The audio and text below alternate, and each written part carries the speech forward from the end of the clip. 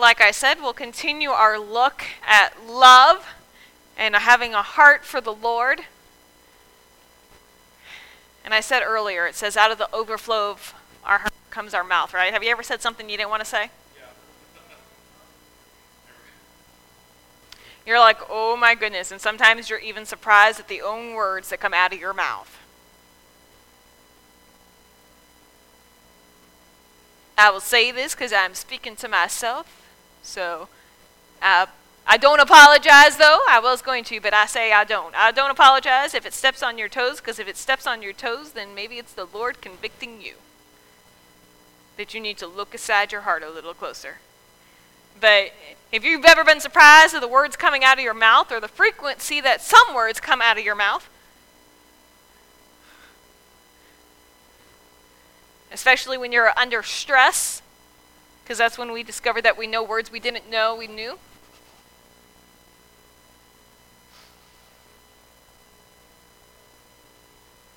Then we may need to take some time and evaluate what's really going on. Now, we live in a world that, let's be honest, is obsessed with physical appearance, right? I don't know how many commercials I can watch about gym membership and sit there and go, probably should not be eating this bag of potato chips right now.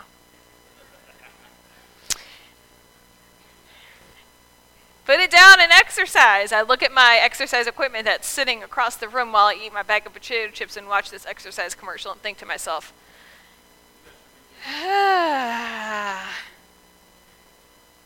but then I also say, oh, there's always tomorrow, right?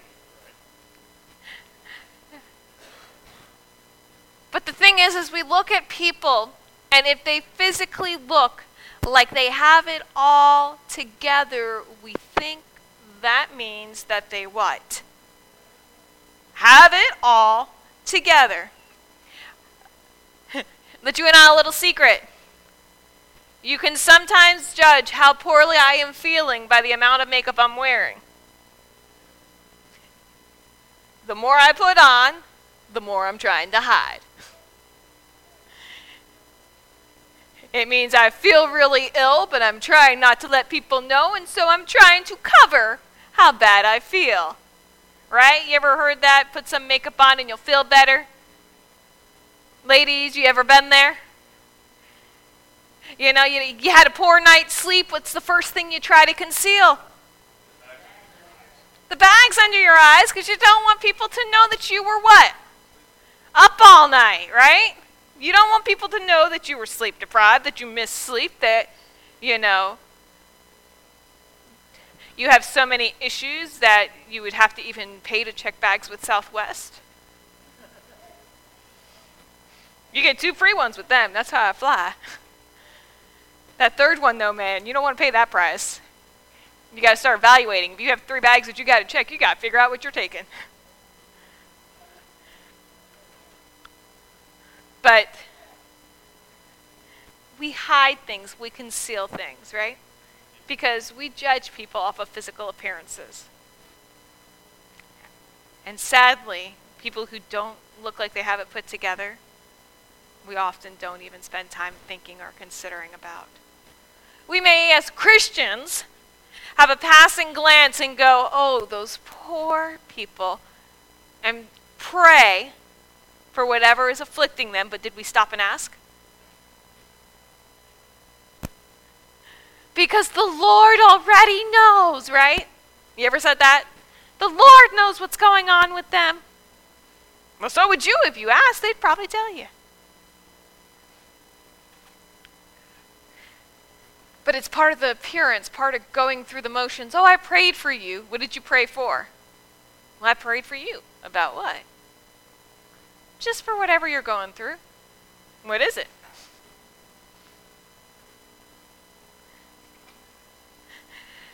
Reminds me of a story. You know, the time came for Samuel to pick a king. And he was told that Jesse had numerous sons, but one son in particular was going to be the king.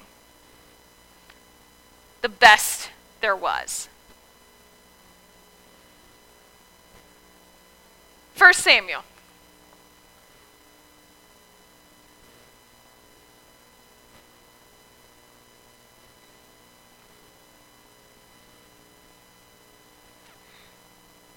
First Samuel. And we're going to start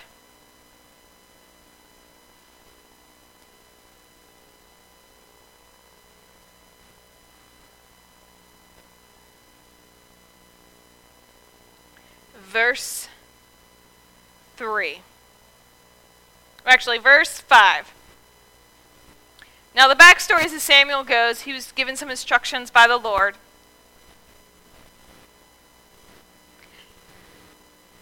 And in verse 5, he is performing the purification rites for Jesse and his sons. When Samuel gets there, verse 6, 1 Samuel chapter 16, Samuel gets there, and he looks at one of the sons. And he says to himself, surely that guy must be the Lord's anointed. Why do you think Samuel thought so?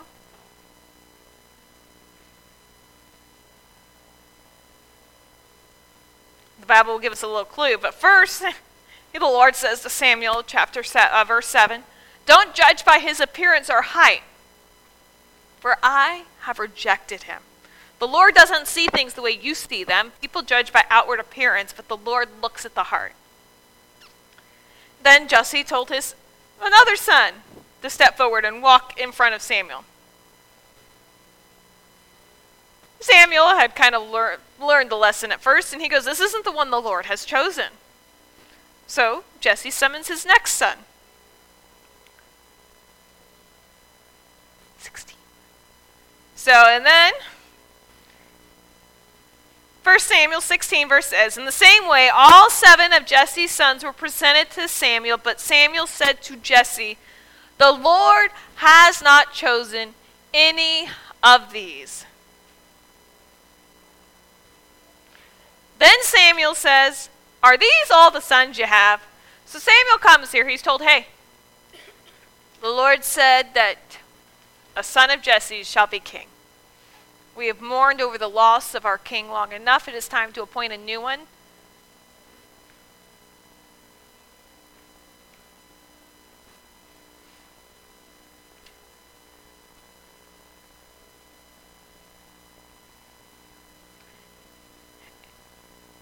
And then Samuel proceeds to go through 7 of Jesse's sons. To the point where he goes, do you got anyone left? Kind of reminds me of the Cinderella story, right? Where the last house they go to is Cinderella's house, right? And they're trying on that glass slipper.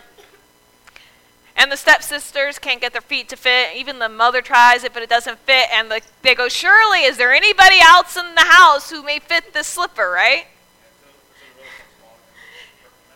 Cinderella comes around and it works, right? He's saying, don't you have any more sons?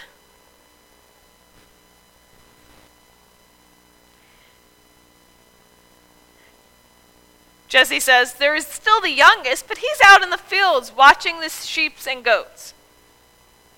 Send for him at once, Samuel said. We will not sit down to eat until he arrives. So Jesse sent for him. Now, it does say that David was very attractive. But in a leader, do you want them to be attractive, or do you prefer for them to be strong and brave? Especially considering that back then, they were looking for warrior kings. You don't want the pretty boy, do you? You want the guy who looks like he can take care of himself, right? The guy who oozes leadership. And so this guy comes up, David, youngest son, kind of cute, attractive. He's young enough that it wouldn't be handsome, he'd be cute.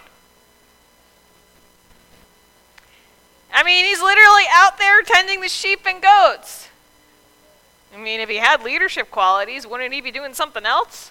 He had 8 sons.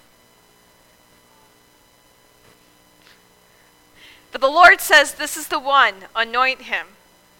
So as David stood there among his brothers, Samuel took the flask of olive oil he had brought and anointed David with the oil. And the Spirit of the Lord came powerfully upon David from that day on.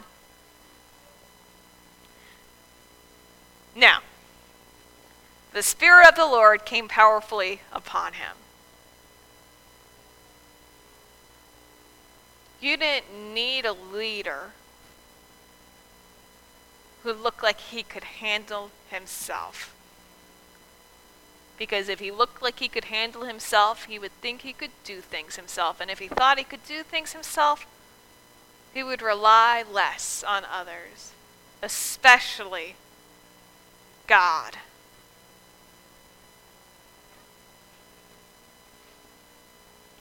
But it would take somebody who knew that what they needed was to rely upon the Lord to do the will that God has called them, that could truly lead the people. David would be the one who would take 3 stones and kill who? A giant, right? Because he believed that God was with him. He did not think, I'm so big, I'm so bad, this giant doesn't stand a chance. What he said is, we teach the kids a little song, my God is so big, so strong, and so mighty. There's nothing my God cannot do. He believed it. He believed it to the point he took a slingshot, 3 stones, and went and faced down a giant. How many of us, if questioned about our faith, would do that? Steadily go, yep, God's got this. This little stone's going to be like shooting him with an AK-47. It doesn't matter if all I got's a slingshot and I'm not really even a good aim.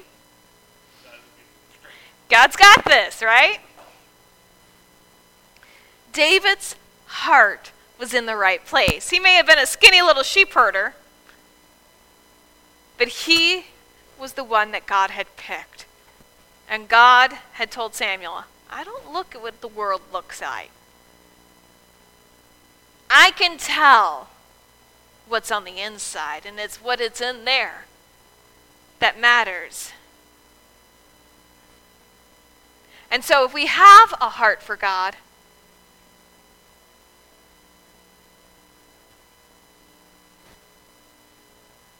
how easy is it to be able to stand firm in faith? But there's some things we need to know. There's some things that we need to be warned of. There are things that can destroy our heart. People who look super healthy can often be waylaid by surprise massive heart attacks.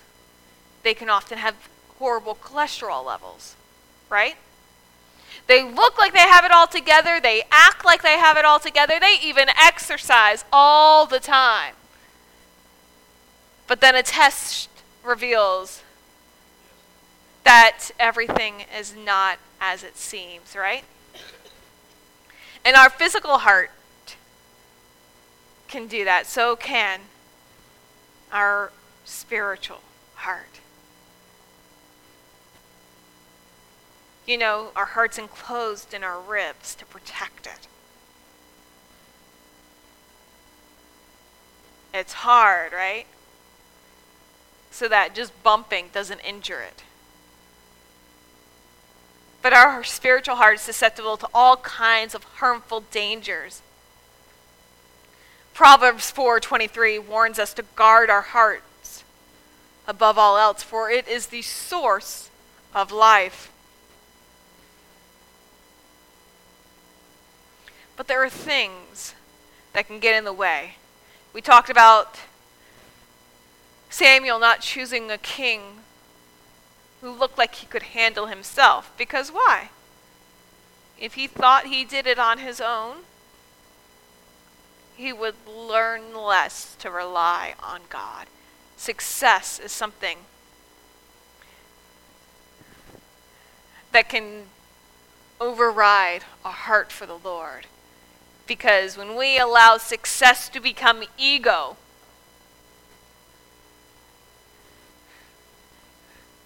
then we have a problem.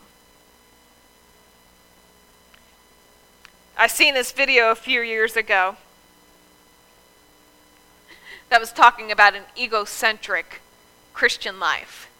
And it took some songs that are about praising and glorifying the Lord.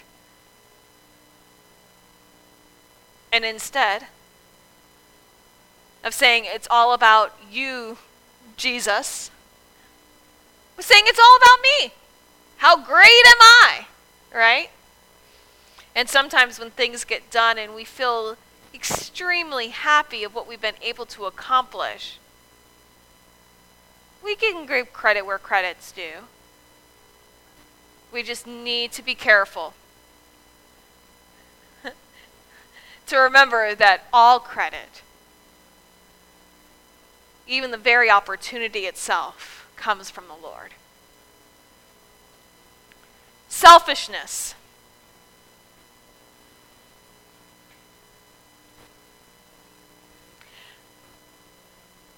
Interestingly enough, having a selfish heart can cause it to shrink down so that there's only room for 3 people in it. Me, myself, and I. That's right. If your heart shrinks down that small, you've got a problem. And it's only a matter of time before your heart is literally spiritually dead.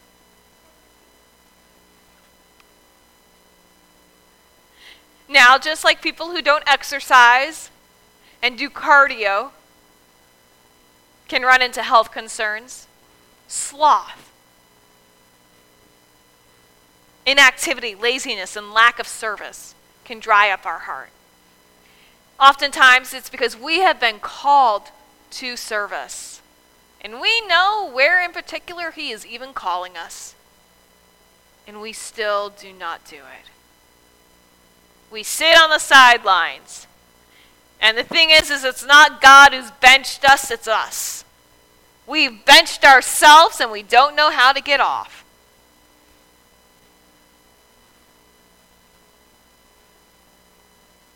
Our heart is made to love others and to function for others, because if we are created in God's image and He is love and He loves others so much that He sent Jesus to die for their sins, then are we not created to love others before our very own lives?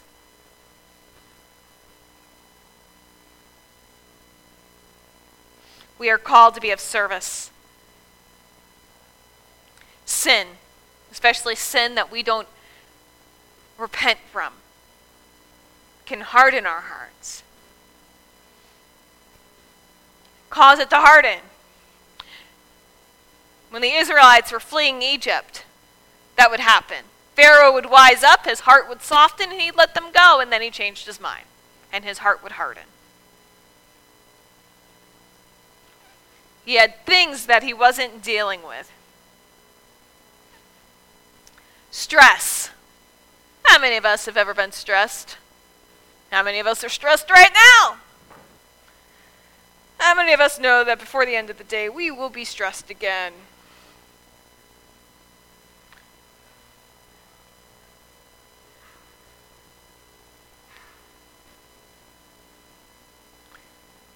Stress can lead to anxiety. And when we are stressed, sometimes we forget that God is in control.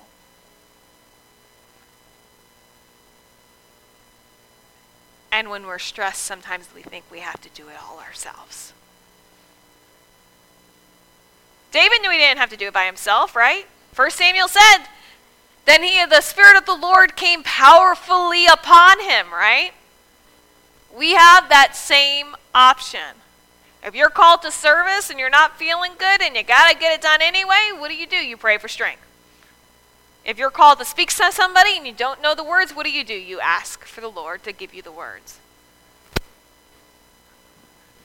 But stress can lead us to forget that we don't have to do it all on our own.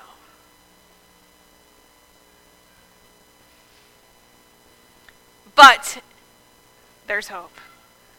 We can develop a heart for God. A key to developing a heart for God is humility.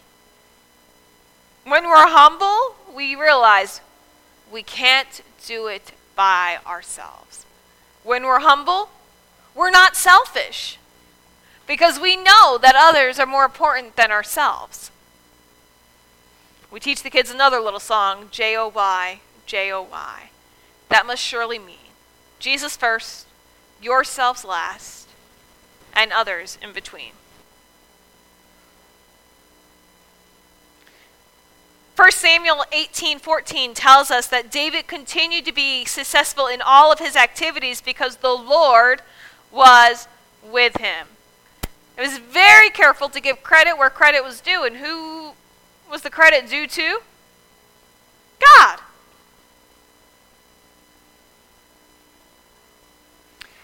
David was so successful that people would sing songs about him. We learn from David that one can be successful and still have a heart for God.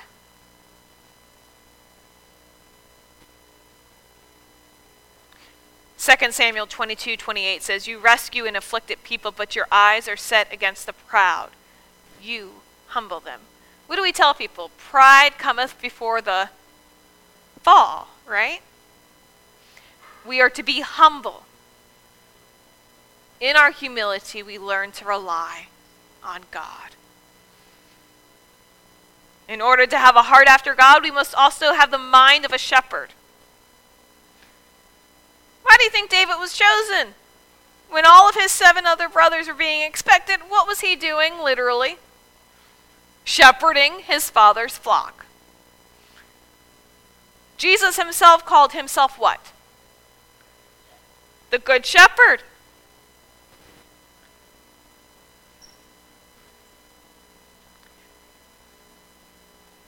Psalms 23.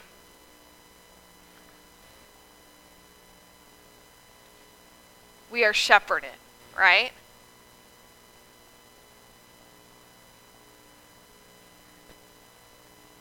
Psalms 34:3 says, "Proclaim with me the Lord's greatness. Let us exalt his name together." Let us be a shepherd, mindful of our flock, and in humility recognizing who all credit is due. Be available in service. We talked about this earlier as a prayer concern, remember? There are opportunities in which you can serve. I am a firm believer, if you have ever uttered the words, "Somebody should do something about that," guess what? That's the Lord speaking to you. Guess what else? You're somebody. You know what I'm saying? If you're feeling led that there is an issue that needs to be addressed, the Lord is leading you to volunteer to help address it. Not to sit around and lament about the fact that no one else has addressed it yet. Because you may be the only one who noticed it. Or maybe the Lord is calling you to use gifts he has given you to help with it.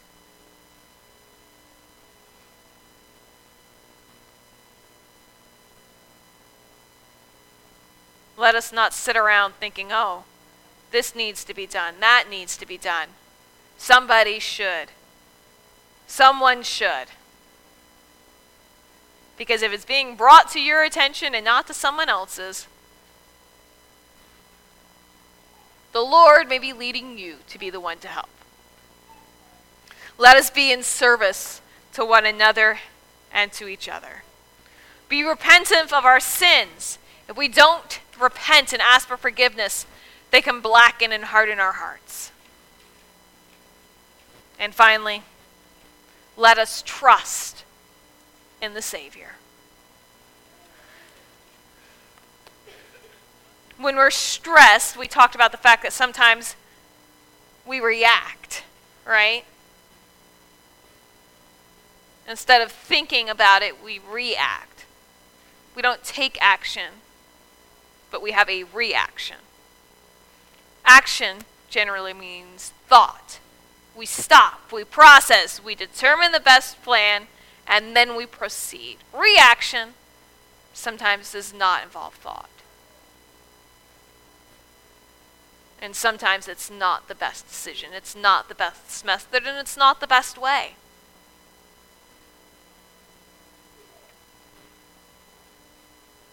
Out of the overflow of our hearts.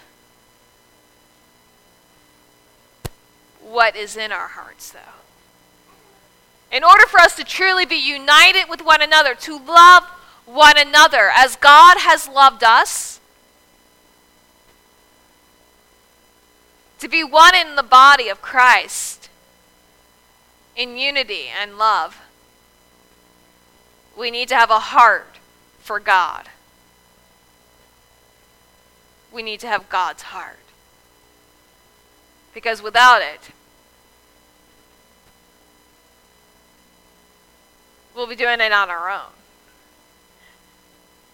And when we do it on our own, we are only going to fail eventually.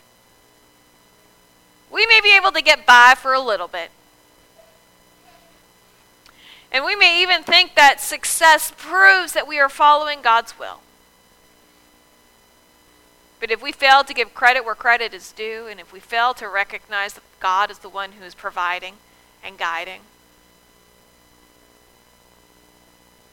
then surely, slowly though it may be, our hearts will no longer be a heart for the Lord, but a heart full of ourselves. And we don't want that, do we? We don't want our hearts to shrink so that there's only room for me, myself, and I. We want a heart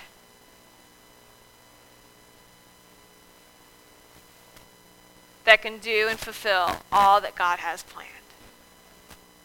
All that He's called us for. And so there may be things in our lives that we have to surrender, leave behind, or move beyond.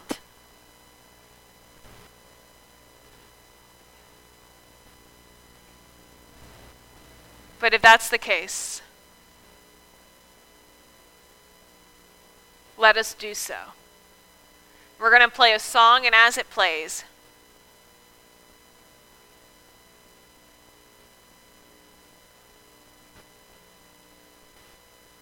think of the words.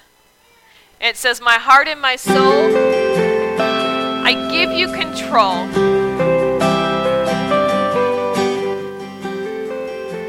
Consume me from the inside out."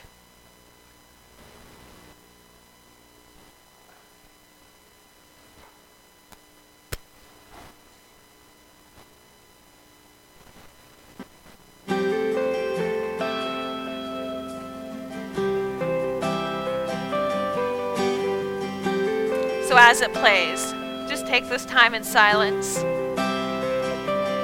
to listen to the words, to think on them.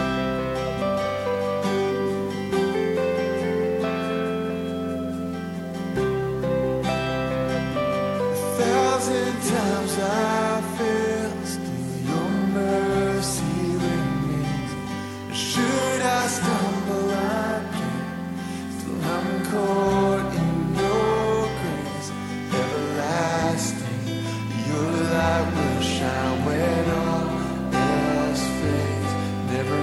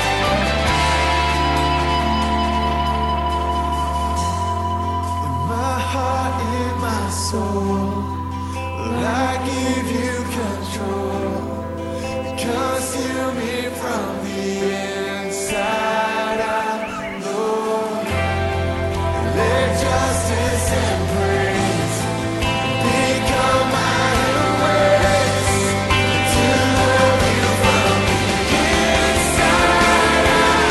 Everlasting, your light will shine when all else fades. Never ending, your glory goes beyond all fate. And the cry of my heart is to bring you praise from the inside out of my soul. Cries out, everlasting, your light will shine when all else fades. Never ending, your glory goes beyond all fate. And the cry of my heart is to bring you praise from the inside out of my soul.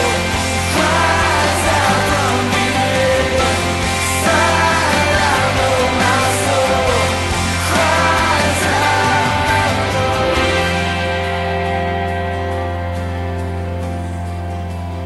Heavenly Father, we just come before you right now. Help us to have a heart that is yours, Lord. That we look on the inside at what counts, at what matters, and may it be a reflection of you. From the inside out, our soul cries out, our heart cries out.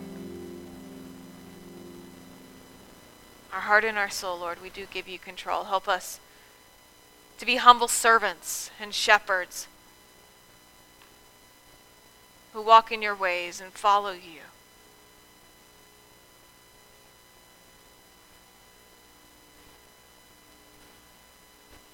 Be with us this day.